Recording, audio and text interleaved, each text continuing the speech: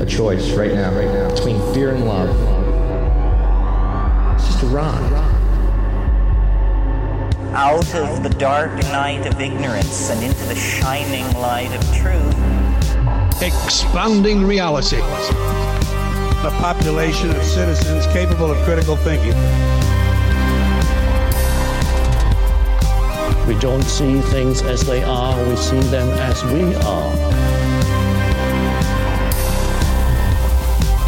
There's a level of reality where everything dissolves into an ocean of energy.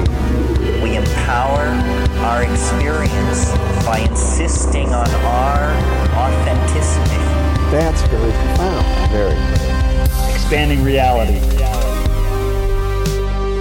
Welcome to Expanding Reality. I am your host, Brandon Thomas. On this episode, James Iandoli. He is the host and creator of Engaging the Phenomenon, a phenomenal channel and a wonderful resource for UFO disclosure, any kind of information along those lines. He's had such people on his show as Grant Cameron, Luis Elizondo, Richard Dolan several times, Jacques Vallée, Paula Harris. So all of the who's who in ufology, this dude is connected with and is able to get the real scoop and to really pick their brains on the research that they've been doing for decades.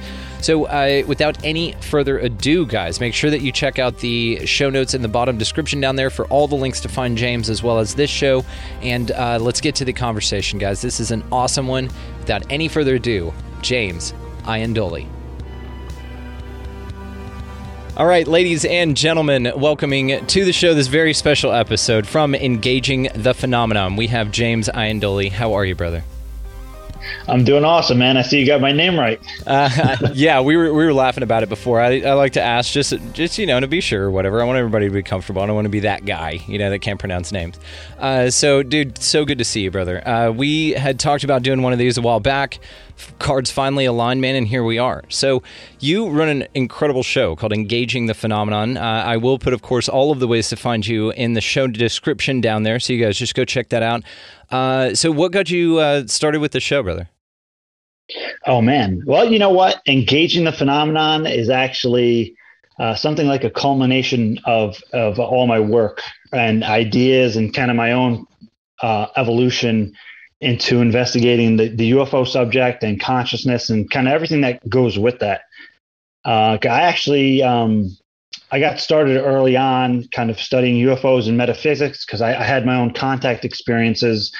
And through that, I got involved in CE5, which, the term CE5 itself has become somewhat of has its own stigma because of its relationship to Dr. Stephen Greer, who is now more than ever a controversial character. But I got heavily involved in CE5 and the CE5 initiative, and I created the first CE5-based social networking groups. And I've actually been pretty publicly involved with the UFO issue since that time. So around 2009, 2010 is when I became more publicly involved, and I had some different projects over the years, but Engaging the Phenomenon is the culmination and like blending of all my ideas and work and experience up to this point. Well, it's a fantastic show, man, and you do some incredible work, which we are going to get into, but I got to say this about you, man, and this for all the listeners, for my audience that isn't familiar with you, man, you are the, nicest guy in the world. You're like the UFO sweetheart. I just coined that term for you, so T-shirts to be coming out soon, probably. So everybody, you're like Brent Rains. Do you know who Brent Rains is? I don't. Oh, my God, I've got to connect you two. Y'all are he's like your future self. So he's like you in 5 years, dude. So anyway, y'all are both just so sweet. You have phenomenal reputations, and your research is impeccable. You draw people to you that are so influential in the field. You had Jacques Vallée on your 5th episode with Paula Harris. I mean, just the way that you are, like I said, nobody has anything bad to say about you, including myself, man. I think you're one of the nicest people I've ever gotten to talk to. So thank you again for your time. So for my audience that doesn't know you, how do you cult a reputation such as yours? Tell us a little bit about you. Well, if you want to know the secret, it's pure luck. Just like Brent. He said the same thing. He was like, I'm mailing them their check, You guys are just humble. all these things, I'm just kind of caught in the, unfolding of reality as it is. You know what I mean? I'd like to think, I pushed things in this way and I did this, and, but, man, it's really just the way things happened, really. I guess, somewhat being an experiencer in a sense gives me some kind of boldness. Not in a negative way, because I've seen that where, sometimes people can put their ideas before others because of that. But I mean it in a way of, this is kind of fun and interesting for me to do, but this is not a hobby to me. This is like a part of a life mission, as me finding answers and feeling, I guess, a sense of obligation to share it with others, because I think it's really important. And speaking about contact specifically is transformative. And the idea with, CE5 or human initiated contact events, people can have their own kind of personal disclosure of kind of knowing without a doubt that, the phenomenon exists and is here. So that's kind of like on the, I guess you can say, like the experiencer side. But, another thing is I'm just constant in what I do. I'm constantly reaching out to different people. And people probably know me through engaging the phenomenon, which I created the name engaging the phenomenon in 2018. I created a Twitter and my YouTube at that time, and I was more involved in the research community, kind of out front instead of just like in organizing groups and stuff. But so at that time is really when people became familiar with me. But I'd been already in the game for 9 years, speaking to different researchers, making connections and networking. So I'm kind of, I've been at it a while. I've been at it a lot longer than people probably think, because they only seen me in the last few years. But I used to be messaging with Richard Dolan back in like 2009, 2010. I'd message him, regularly. And back then he was more on social media. So he was responsive. And, so I was actually talking to other researchers back then on a regular basis. And so when I came out with engaging the phenomenon as a project, I already had kind of a network of people I was connected with. And, they were all really cool. And, people like Grant Cameron, helped me out in different ways, and Rich Dolan, and I got a lot of people to thank for that. So some heavy hitters, man, and you're absolutely right. That's how you do it. You cultivate the relationships by being engaged in them for a long time. And I love the name of your show, dude. Engaging the phenomenon, how kinetic it is, how expressive it is, to the point to where, no, we're going after it. It's not a passive kind of a title. It's very engaging, man. I mean, so kudos, dude. And I appreciate that. Yeah. Well, it's brilliant, Sorry. right? No, you're good. I was just going to praise you some more and say that, I mean, all this thing is finding a name that, is fantastic, that fits. And then other people look at it like engaging the phenomenon, and they're like, damn it, dude, why didn't I get that name? I actually get this with expanding reality. People are like, why the hell didn't I think of that? And just like you, because it wasn't for them, engaging the phenomenon, dope ass title, that was for you all along, dude. You've always had it. I appreciate that. And I like the name myself, and I was actually thinking of a name. I was playing with some ideas, and then I got engaging the phenomenon, and I was like, that's right.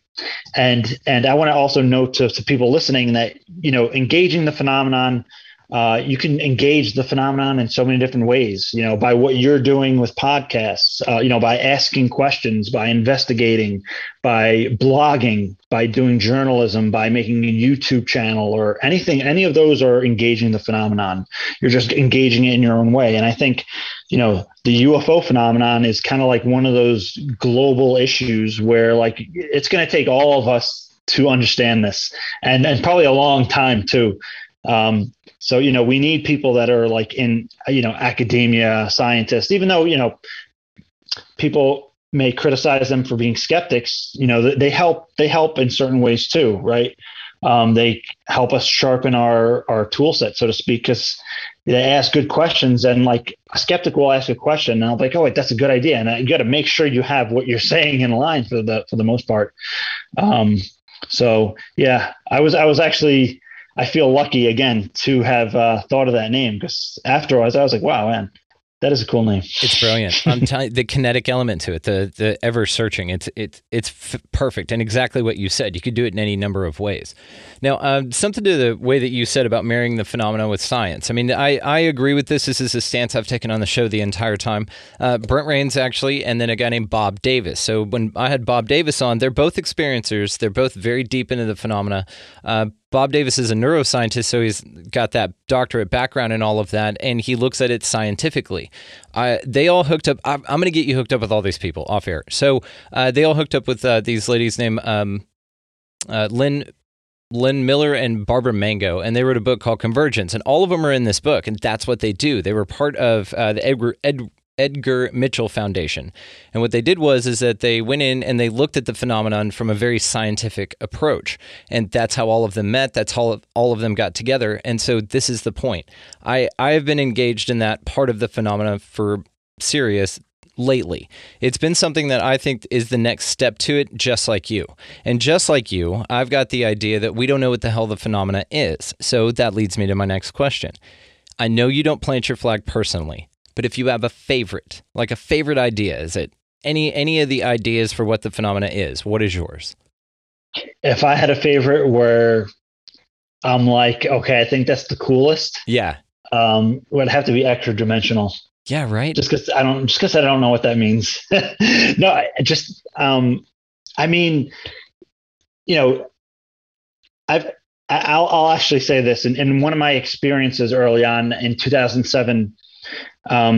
The part of the telepathic lock on or download I got, they told me that they were extraterrestrial, right? I thought they did. So, but the more I examine that, the more I'm thinking, it was symbolic. Like they were saying something like that, so I would understand kind of the process of what's going on. Because I've really looked into the idea of using like a Buddhist type self-investigation method on contact, which it cannot, it's not always comfortable to do that because you're questioning your own ideas and things like that, and your own experiences. And I can't say that it's even one phenomenon per se. I think that we're probably dealing with several phenomena, but we use the term phenomenon to point to kind of everything that connects to the UFO phenomenon. And I like that. I put it in the name of my my channel and project. So I do think that, like, the extraterrestrial hypothesis, I see that as the most plausible, just because of the huge, vast amount of space that's out there, and there's got to be a civilization out there that's like 1,000 or 10,000 or 100,000 years more advanced than us in our own, Milky Way galaxy. And if they're that advanced, they can probably reach us or observe us. And the interdimensional thing, kind of brings up all these questions, where they just kind of have to change their frequency and boom, they're kind of in our dimension. So I think they're all plausible. But my favorite, I think, is extra dimensional. Extra dimensional is really cool. A guy named Paul Askoff is under Philip Mantle's Flying Disc Press. Man, another dude. You've got to talk to this guy. His thing is the interdimensional thing, but it ties all of it together. It shows Bigfoot, any cryptid you could think of, mermaids, all that stuff, fae folk, UFOs, all of it. Everything is tied into one bubble that it's just, yes, out of phase from this dimension. And therefore, they can, of course, be transient in this dimension. And then he breaks down all kinds of ideas. That it's just electromagnetic phenomena, which can hijack your memory. It can erase you. They only let you remember what they want you to remember, which leads me to my next question. So let's talk about your contacts, if you don't mind. I'm curious to know, you mentioned transformative earlier. So what was the most transformative experience you had? the most. I mean, they were all transformative in their own way. And I'm talking about the kind of bigger events, like the high level contact events I had, because, doing CE5, I've done CE5s where there were true unknowns or like a true anomaly, not something that's questionable, hundreds and hundreds of times. But there were several that were like majorly transformative.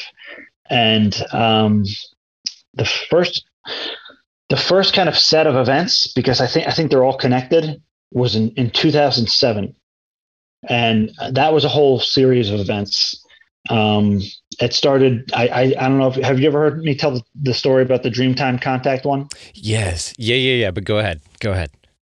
Oh, well, I was going to say it started with that, and then I had something akin to a near-death experience. It wasn't a true near-death experience. It was a trauma-induced out-of-body experience.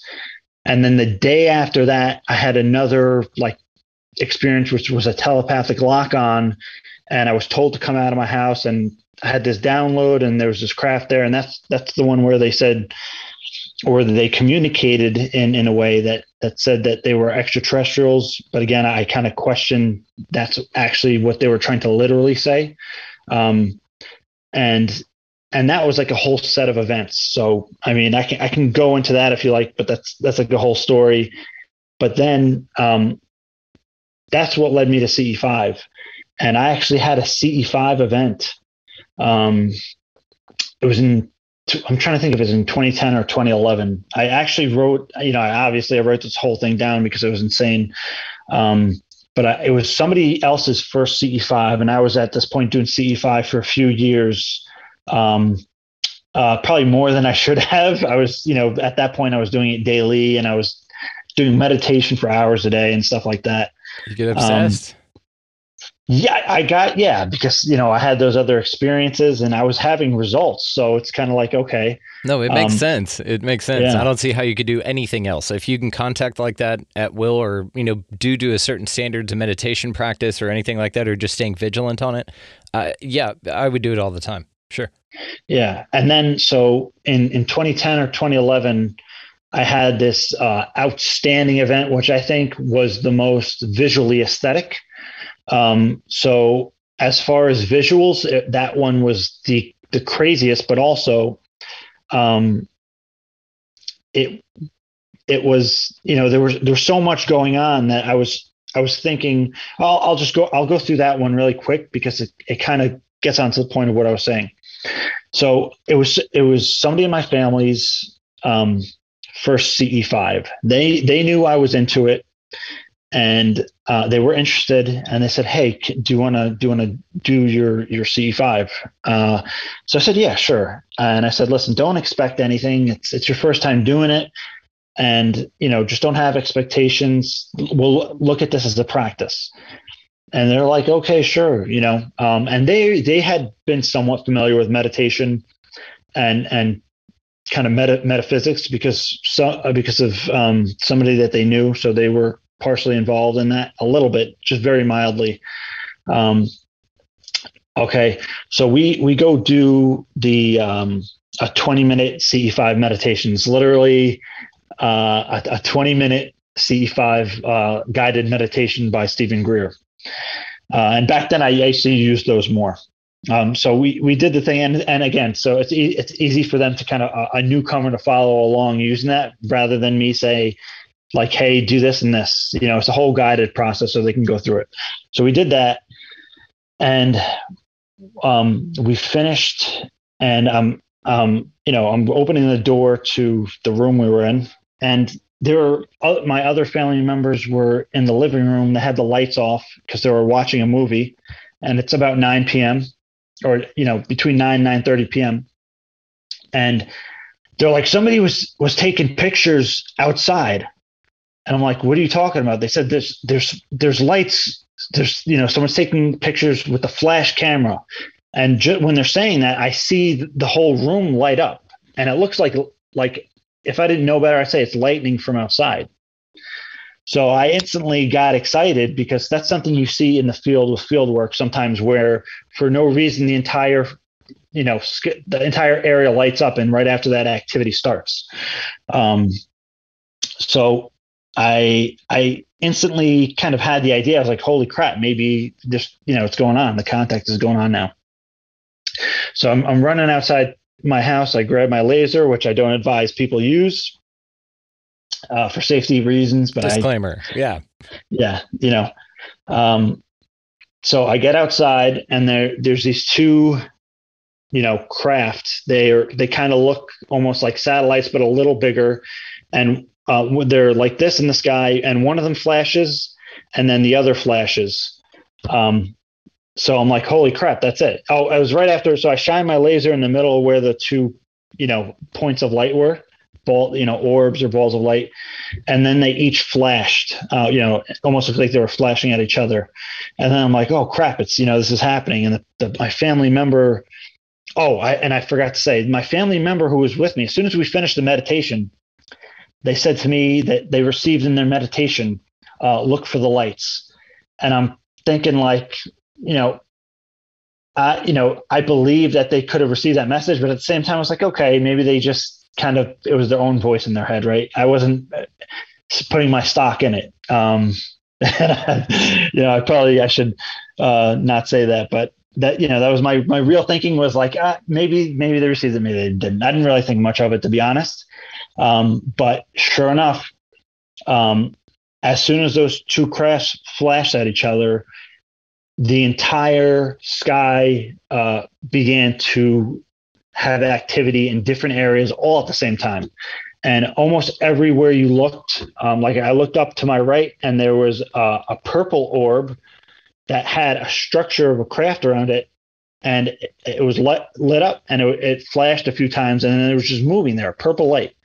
And another point in the sky, there's a red light. Another one, there's a green light, and there's flash bulbs. So there's different points in the sky that are just flashing independently, like we call them flash bulbs. So like a single point of the sky is just flashing once or twice, and in all different areas. And then while all this is going on, there's different streakers coming through the sky, like alleged meteors, but they're literally making S turns and stuff.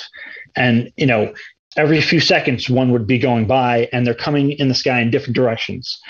So of course I went in, I got my other family members, they came out, and we were watching this for almost a half an hour. This is going on, and I'm like freaking out because, even with my prior contact experience, this was magnificent.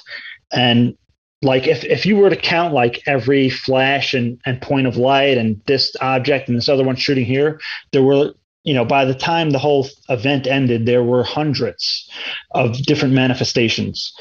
So I jokingly call this an intergalactic initiation, just kind of like a half joking thing. But so I wonder, because if all those different manifestations represented even a single entity per manifestation, that would mean that there were hundreds of different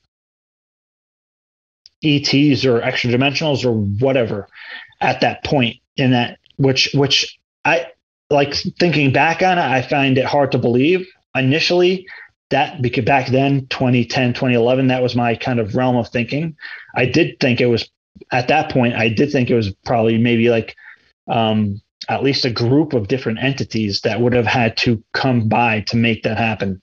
But that one was just a super powerful event. And I could, with my prior experiences, I could have never imagined that would have happened, especially with my entire family present. So that, and that was from a CE5. My other experiences that happened to be really extraordinary, I didn't do anything. They just happened to me, as far as I know and can tell. Even though they were connected, I didn't instigate those. This was an instigated event, and this got an incredibly overwhelming response. And so, that's powerful, right? That you could, as an individual or small group of people, go out and have a genuine contact event that's completely unexplainable and incredible. And, one of the things I like about contact work in CE5 is it's where the rubber meets the road with UFOs, and even if you want to say consciousness, right? Because this is an objective event happening. Like I love the idea of like remote viewing and all the studies they've done. It's incredible, but it's not as tangible. You can always say, oh, they just got lucky or they guessed it right. Even if it's inexplicable, there's always a room for guess, right? This, with CE5 or human initiated contact events, this was an objective event that was observed by a group of people. Again, it was brought on by consciousness, right? But yet we're having, seemingly this physical encounter, and we're right towards the end of the encounter. And I'm telling you this, like I had, almost like what you can call like a Kundalini experience during this event. Like my body felt electrified, and I had a very powerful elation or feeling of bliss and connectedness to the entire universe, if you want to say it like that.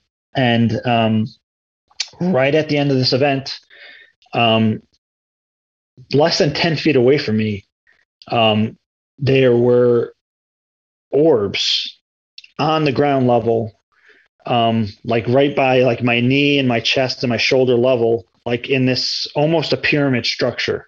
There was 2 here, 3, and then 4, and they were like phasing in and out of reality, and they were like these yellowish orbs, and it was incredible. And the only reason the whole event ended that I need, for all I know, more would have happened, but I was like, I have to go get my friend. Because my friend, I was supposed to pick him up at 10 o'clock. And sometimes I pick him up at like 9:45. So I'm like, I have to go get Dave. Because, he's the one who usually goes out with me. And like, he was joining me 3 or 4 times a week to do CE5s. And so I'm like, I got to go get him. And, even when I'm leaving, there's some of the activity going. And one of my family members before and after said they were following you. But I left even with some of that activity going on still. And when I came back, it was dead silent. And I hate, I get so upset with myself that I left that, but I wanted to share that with my friend. And unfortunately, by the time I got him and went back, they were gone. And I was, still like almost shaking in a sense the whole night. I was just like still in that state, It's amazing. And it's very interactive, as you said. I mean, it is a very chosen experience. So CE5, for the listeners that may not know that, do you just mind doing a quick breakdown on the CE5 protocol? Well, yeah. So I want to point out here too, and you can kind of like interrupt me and kind of steer it how you want, but there's the CE5 as a whole, right? So the idea of CE5 is a human initiated contact event or experience. So that's just somebody that's intentionally inviting a close encounter with UFO intelligence and having an encounter. And there were people that had been doing that before Dr. Stephen Greer, and Stephen Greer founded the CE5 protocols and the terminology for CE5 in 1992 or 1993. Although people were doing what we would call CE5 in the 70s. And actually, the more you look back in history, the more you see, John Dee was using Enochian magic. And the further you go back in history, there's more of just, you have indigenous tribes having contact with star people, right? So that's technically CE5. But there's also what we call the CE5 protocols, which are unique to Dr. Stephen Greer's method of doing CE5, right? So the CE5 protocols, the way Stephen Greer teaches it, is that you do a form of meditation. And just for Dr. Stephen Greer was a TM instructor, right? For Maharishi Mahesh Yogi, the Transcendental Meditation guru. So actually, Stephen Greer was an instructor for him. So when Stephen Greer teaches it, he teaches his TM method. So he gives you a mantra, you recite the mantra silently and until you get to kind of like a refined state of awareness. Although you can use any kind of meditation method you want to go ahead and do a CE5. You don't have to use that. You can use pranayama, mindfulness, vipassana, however you get to a very calm and relaxed state of mind. So just if you were going to do the CE5 protocols, I would say do at least a 20 to 30 minute meditation to prime yourself. Okay. Once you're in that calm and centered state where you kind of feel primed, then the kind of trademark, I guess you can say, of Stephen Greer's CE5 is called coherent thought sequencing, and or he calls it CTS. And this is where you use either remote viewing, if you're confident you can remote view, or like an advanced form of coherent visualization. And you visualize deep space or UFOs and UFO intelligence, wherever they may be, and you visually, in one stream of thought, vector them to your actual field location. So you might go, you might remote view or visualize deep space, and then the Milky Way galaxy, and then our solar system, and then the planet Earth, and then your country or continent, and then your state or city or town, and then your actual field site. And you'd go back and forth in a coherent stream, maybe for 10 to 15 minutes of doing that process. And then it's basically just break and repeat. And if you're doing it with a group, you can have a group of people just meditating, and then another group of people doing the coherent thought sequencing, or you can just, you can just do it in your own way. So what do you think about the idea that Hawking had that said that we were crazy for trying to contact these things because anything that can make it here would make quick work of us? Now, I tend to think that he may have viewed that through the lens of a human being, that's what we do, and that they might not be so reticent to do that. That's just my opinion on it. But then you look at, because he didn't care for what Sagan did about sending the contact out, and then now you're bringing him down and showing everybody. But what made you confident that what Hawking predicted wouldn't happen the first time that you did a call down type of an event? Well, I'll say it, and Lou Elizondo said this in his MUFON symposium event, is they're already here. They've been here. They've been here the whole time. Not that doesn't make, not that doesn't mean a negative event can happen, but they're already here. And, they are advanced. They know what's up. So there's that, right? The second, the more personal, I guess you can say, is my experiences that I had, the ones from when I was younger, the ones I had in 2007, kind of when things picked up again. Those events to me were positive, right? I hate to use such a plain word and so subjective word, but they were positive events. The contact for me was enriching. It was a benefit to me in my own perspective. And I know people could say, oh, well, the UFO intelligence or extra dimensionals, whatever, they can control your perspective and make you think that. But I can look at my life and see that there's been no harm done to me in any way that I can tell by having this engagement with the phenomenon. So that's another way of looking at it. If you want to take a look at, again, CE5 and the CE5 initiative and the thousands of people that go out and do this, none of them are reporting being harmed or abducted. And I think that and I'm not trying to discount people who have negative experiences, not at all. I think that when you approach the phenomenon from a positive mindset, it's possible that the intelligences that you're attracting by doing that are ones that are already evolved and peaceful. That's my feeling on it. I can't prove that, but it seems to me that if you're in a positive state and you're projecting gratitude and inviting peaceful beings, that's generally what you get, This is a question I had for you. That you nailed it, man. So what about if somebody is malevolent or in a bad mood or something like that, and they go to one of these CE5s, so they pick up on the technique, they went to a couple, they paid for Greer's program, now they're doing it in their backyard, and they're just in a bad way, man. And do you think that it's possible then to lock onto entities that vibrate at that frequency? Because that's basically what we're talking about here. You're marrying a lot of metaphysics type of understandings, which I love, with the UFO phenomena and its inhabitants, and that it's a very intelligent, connected, personal thing for you. So how personal is it? Do you just bring down what frequencies vibrate for you? And is it possible, like I said in the beginning, for somebody to bring something bad down based on how they're feeling, or that they had a case of the Mondays? Right. Yeah. And that's a great question. And I can only speak on this from experience, in the sense that actually other people that I know too, there's been times where I was in a really shitty mood. Right.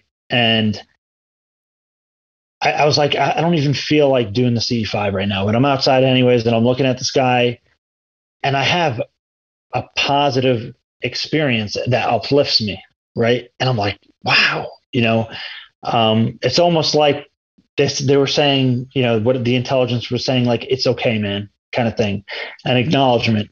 And this is not something unique to me. I know plenty of my other friends who are into CE5 who had this experience happen.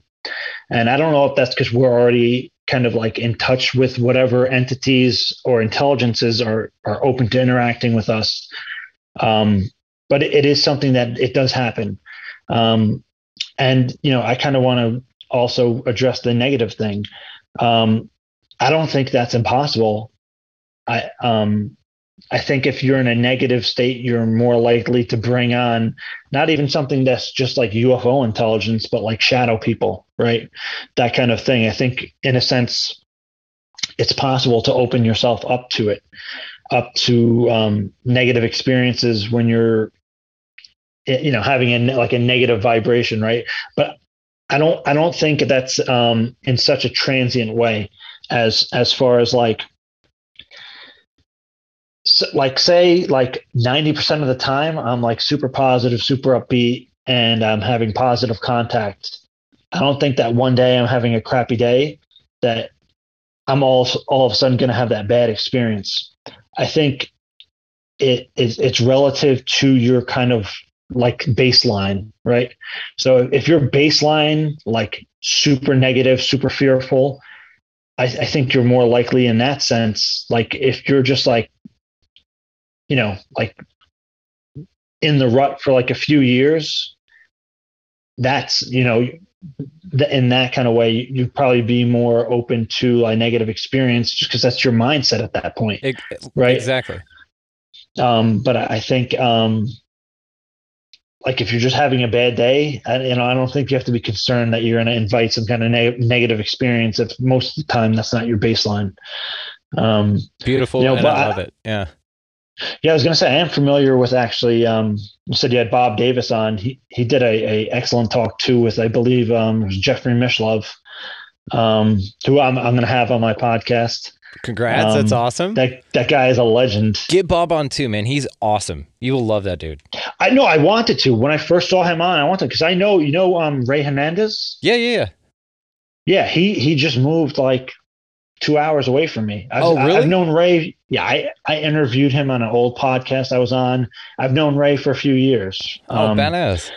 Yeah, so I know I'm familiar with the, it's now CCRI, I believe, the Conscious Contact Research Institute. Yes. It used to be the Edgar Mitchell Foundation and the Free Foundation, but they changed it again. Their new book is coming out in September, I believe. My friend, Dr. Joseph Burks, who you should totally have on. The guy's a legend, Dr. Joseph Burks. I can put you in touch with him.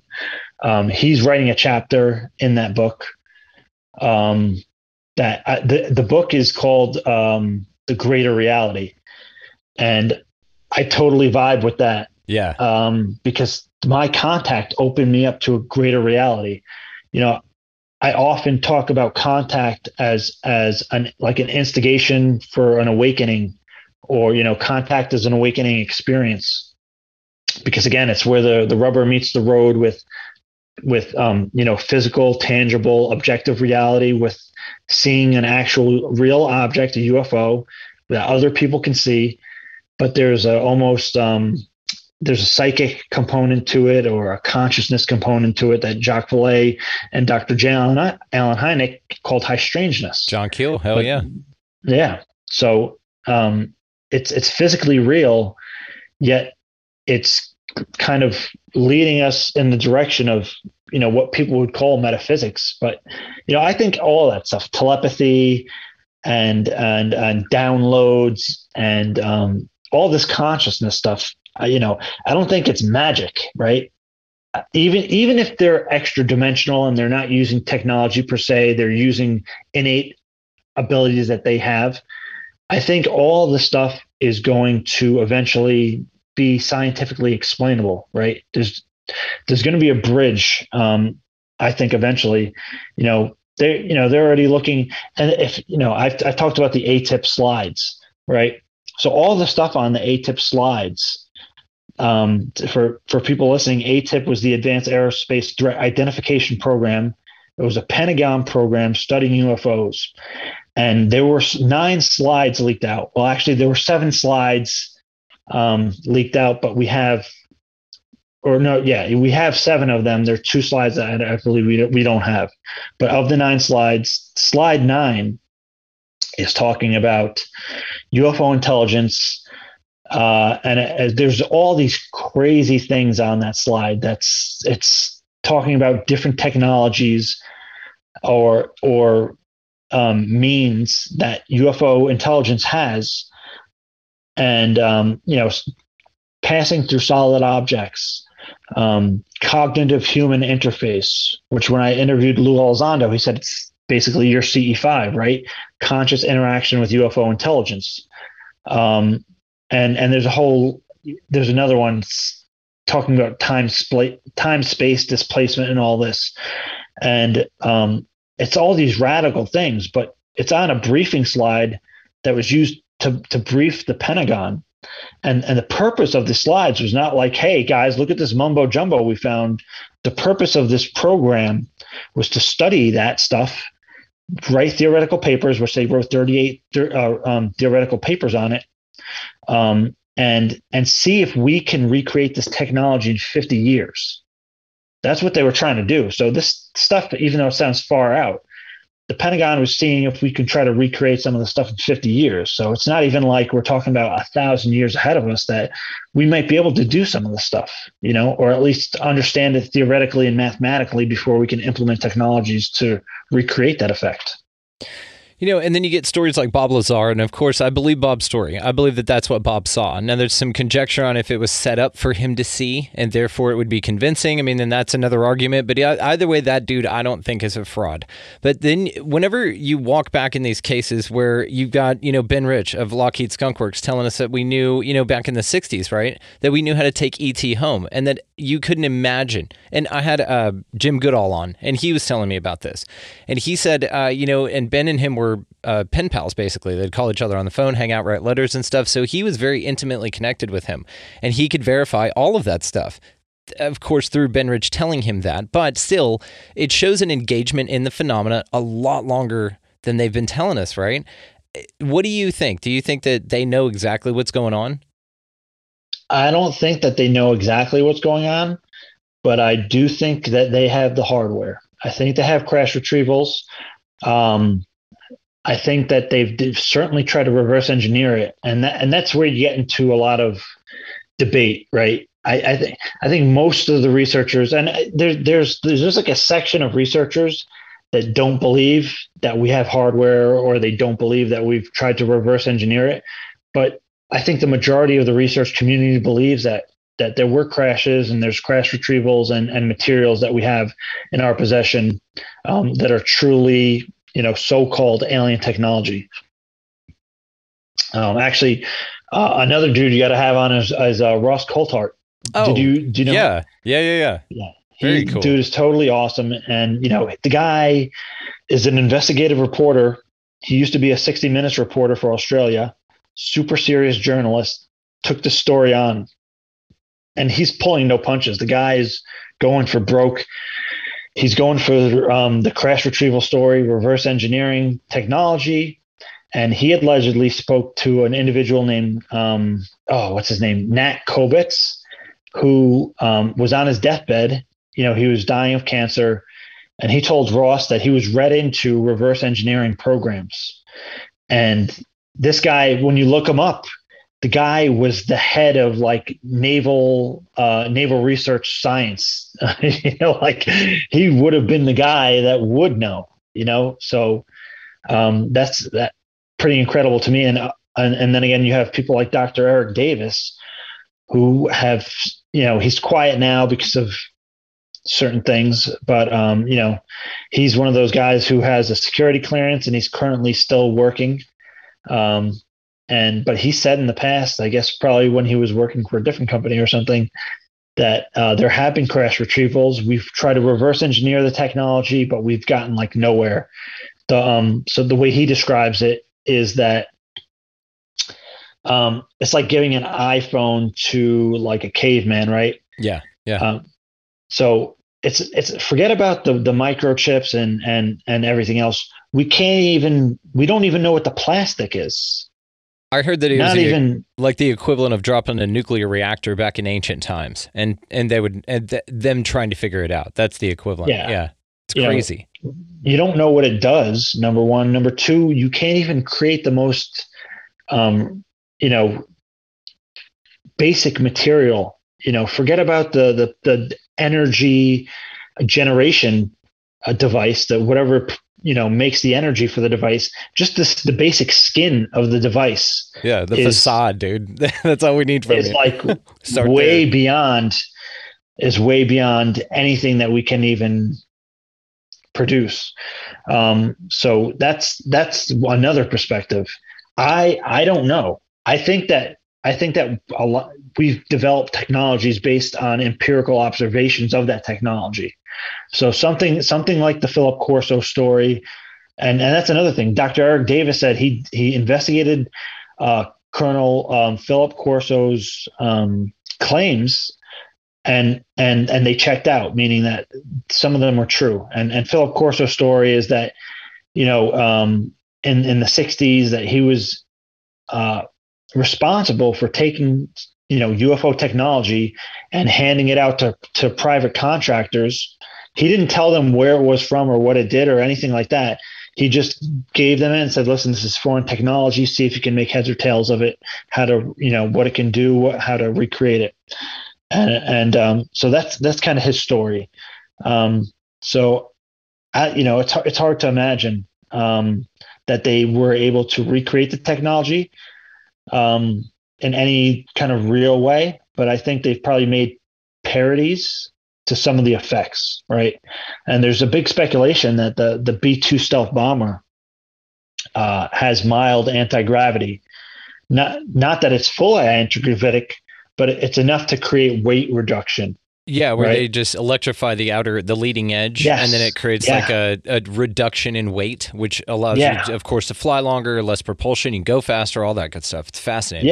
Yeah. So, I mean, even if we're experimenting and implementing that in a basic way, that's huge. Yeah, absolutely. And so that, there's all these different angles to that. And then, we have the metamaterials, Dr. Gary Nolan and Dr. Jacques Vallée have been looking into these alleged UFO materials that are anomalous, and that's a whole area of study. The peer-reviewed papers are going to be coming out soon. And that's the stuff he revealed on The Phenomenon, James Fox's movie. Yeah, when he brought those metamaterial samples in, and he was just guarding the hell out of them. Yeah. Yes. And Gary Nolan created a device, for his own work in his own lab. And it just so happens that they're really good at looking at the atomic structure of materials. And so you can look at these materials on a much finer structure than you could even 10 years ago, So that's going to be, I think that's another thing that's going to be getting the scientific community involved, because it's going to be a peer-reviewed study. And from what I understand, it's already been taken well so far. Very cool. Dude, we are probably going to wrap it up here in just a little bit, but I want to have some fun with some crazy theories with you, if that's cool with you. Go ahead. All right. So you are open-minded, which is, again, one of the reasons you are such a fantastic researcher, man, because you're open-minded.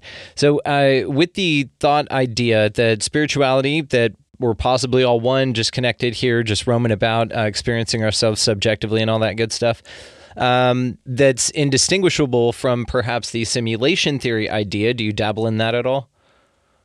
Sure. Yeah. I find the simulation theory very interesting. Right. So one would say that it could possibly explain the phenomena that we see that's unexplainable. And it's kind of either a glitch in the programming or it's very, very deliberate to show and hint at that there's a bigger reality out here. There's more than just this 3D reality that we look around and see. And this could explain the UFO phenomena. What do you think?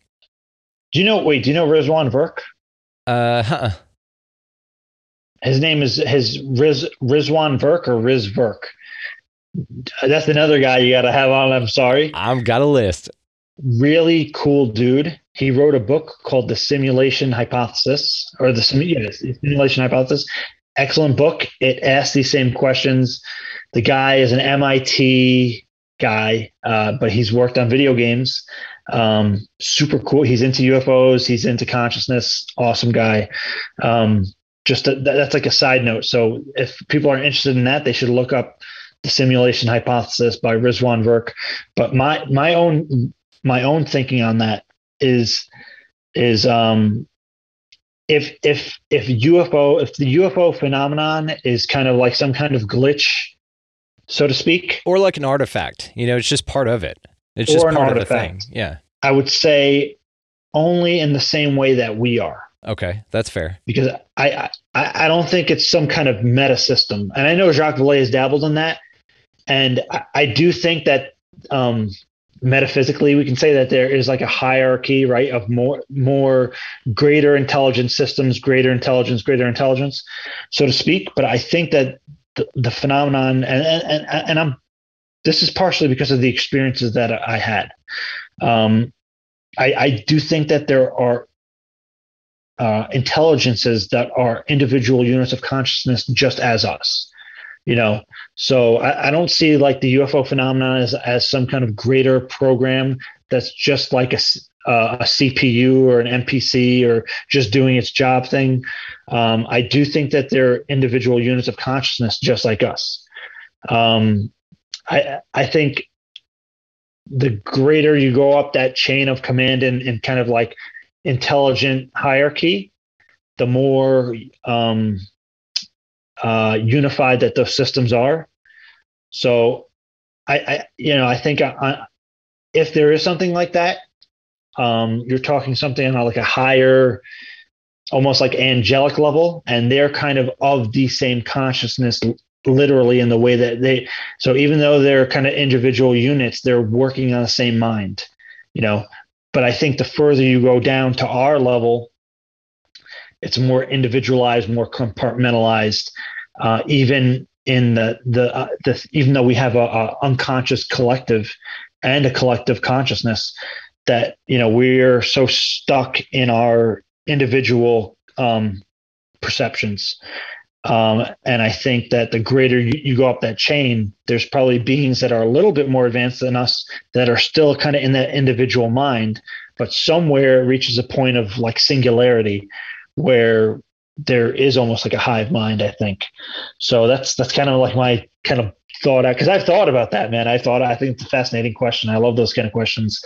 I think that on a greater level, maybe, but I think there are individual entities and individual intelligences, as well as maybe like a greater system like that. That'd be all the way towards the top of the system, I think, if there was something like that. Yeah, and a system or a sense of spirituality that's just individualistic consciousnesses, they're the same. They would be imperceivable, right, until you figured out which one you were actually in, if you ever do figure that out, if that's even part of what you're privy to after death, right? Or after whatever we call death. I mean, like the mind wanders on this kind of stuff. This is what I love. Okay, let's go down to another one. How about the idea that that all the UFO phenomena, Bigfoot, everything, all it is, it's created by human beings or the Earth itself. It's a manifestation of the Earth itself, or it's a co-collective hallucination from human beings projecting it as something physical in this reality. It would also lend to the tulpa idea. Are you familiar with that idea in spirituality and paranormal stuff, the tulpa? It sounds familiar. Tulpa are basically just thought forms. So they're things that, like, if I think of a purple alligator, then somewhere in some reality, the idea goes, there's a purple alligator that just got created. Now, it can then be in this reality as well, and that's also part of the idea. So they're called tulpas. And this type of thing, this thought form, that could be what this is. Also, it would lend, so it just, the reason this falls in that category, or possibly falls in that category, if you take just like the CE5 thing that happens, you're basically thinking very hard, you're meditating very hard, your intent is out there to get contacted by some lights in the sky. And CE5, the close encounters of the fifth kind, of course, is just out, man. They're not going to come down and take you up or anything like that. So it's safe, it's harmless.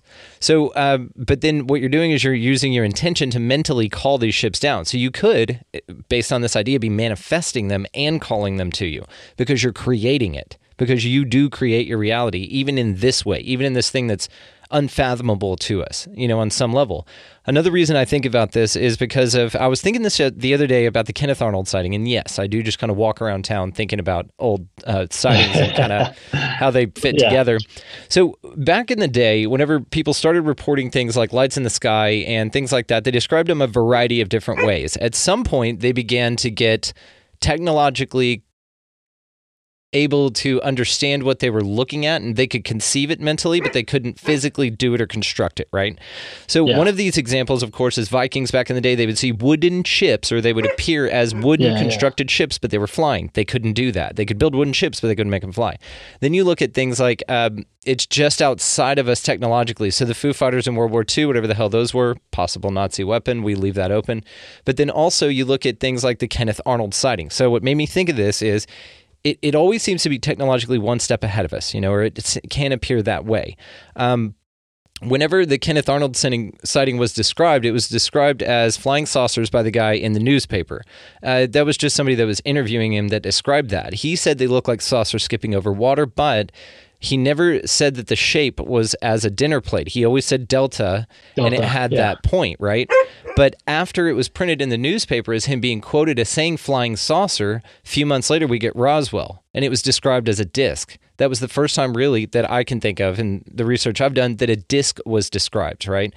So, well, and then you have Billy Meyer, and you have all this other stuff, no matter what you think of it. But and then now look at what we've got. It's not flying silver discs in the sky. It's little tic tac orb things that do all kinds of crazy stuff, go underwater.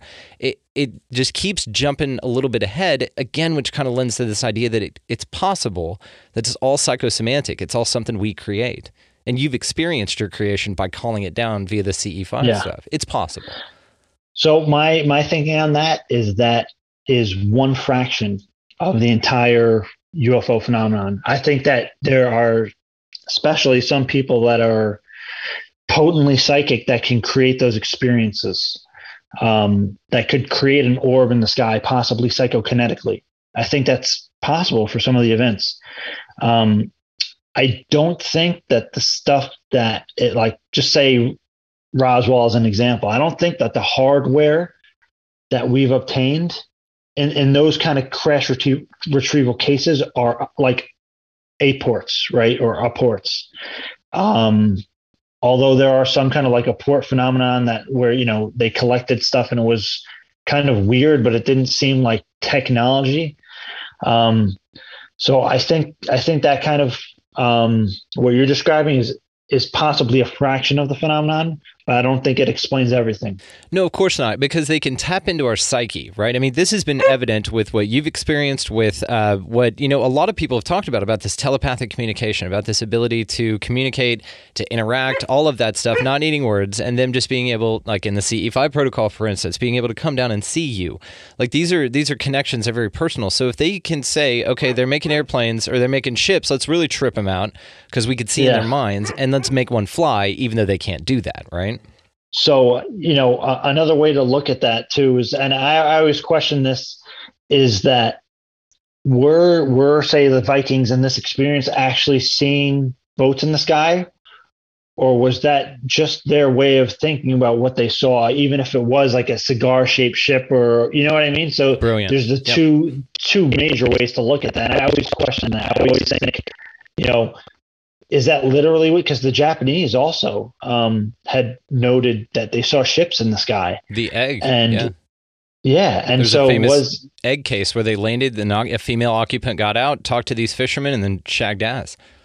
Yeah. So I always wonder if they tried to just relate it to something that they can explain at the time.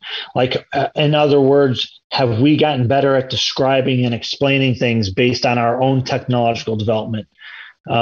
It's a brilliant point you make, and I agree with you. And this is why I've related it to the Kenneth Arnold versus the Roswell versus what we're experiencing now, because we do have evidence where they could describe flying machines, and they saw what they were, and then they could describe a disc. Again, we can see disc, we can make things fly, we can't make a disc fly. We just couldn't put the two together.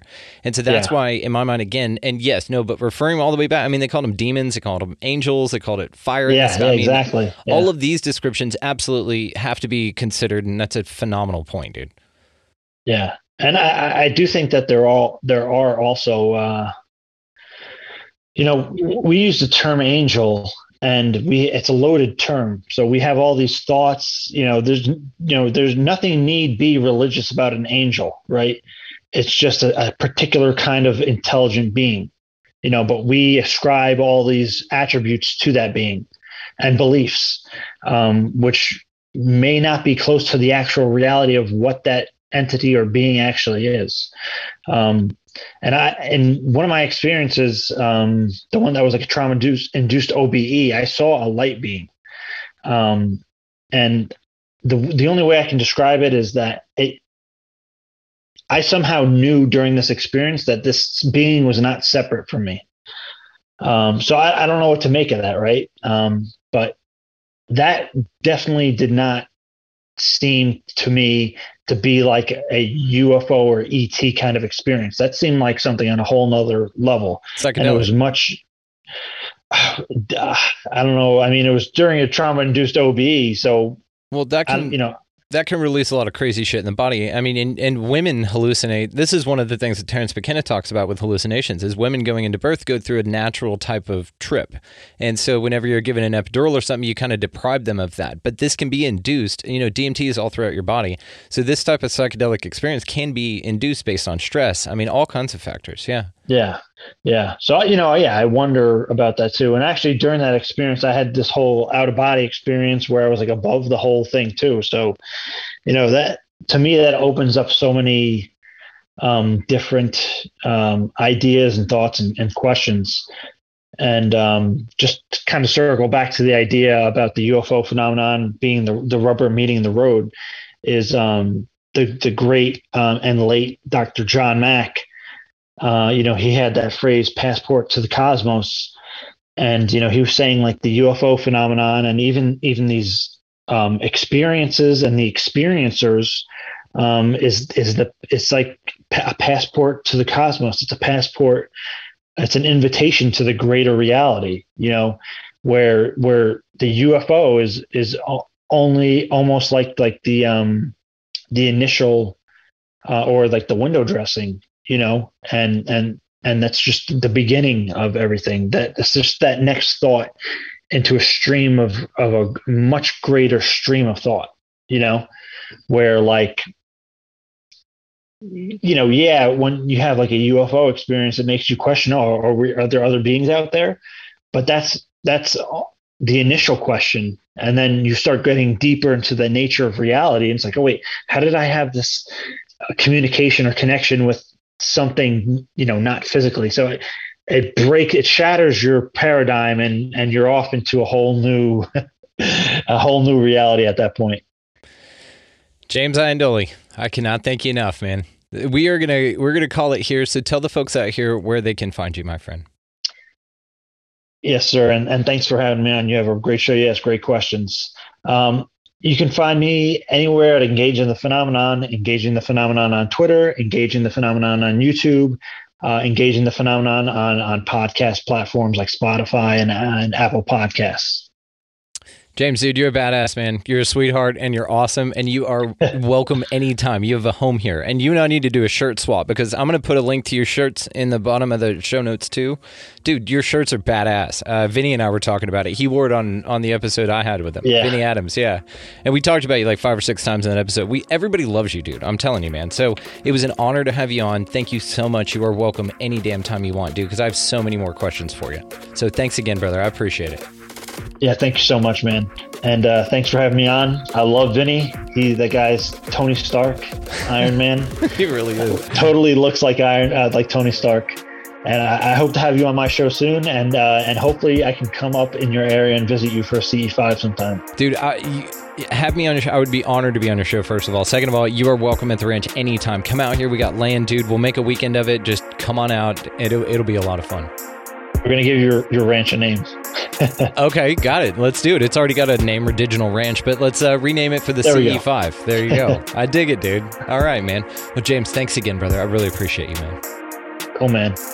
Thank you so much. Take care. And that is the kind of conversation you get when you get James Iandoli on your show, because he knows everything. One of the most insightful people as far as the UFO phenomenon goes. I am grateful to have connected with James. We will be doing much more stuff in the future. Engaging the phenomenon, of course, is linked down below, guys, so make sure to check out the show notes. You can check out the show notes also for this amazing music that you're hearing underneath this. That is my buddy Vinny the Saint. Go down and check out his link tree for all of the ways to find him and his music. Absolutely grateful that I know Vinny at all, let alone the fact that he lets us use some amazing music for the show. So thank you again, Vinny. Also go down in the show description, guys, to find expandingrealitypodcast.com. The link is down there for the website, which will lead you to all of the socials, YouTube, Patreon, all that good stuff is there.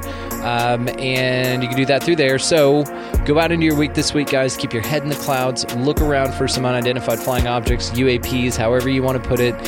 Go out and check out some mysteries that are still around here, because this is a mysterious place, riddled with them. So just go enjoy it. Go out into this week. While you're doing that, of course, pick up a piece of litter, get out of that left-hand lane. Be nice to everybody that you come across, no matter what. Shift the energy there. And beyond all of that stuff, guys, go out into your week this week and into this mysterious world, and y'all just focus on be good to one another. Just be good to one another. That's it. Just try that. It changes your life and the world around you. Thank y'all so much for listening. We'll see you next time.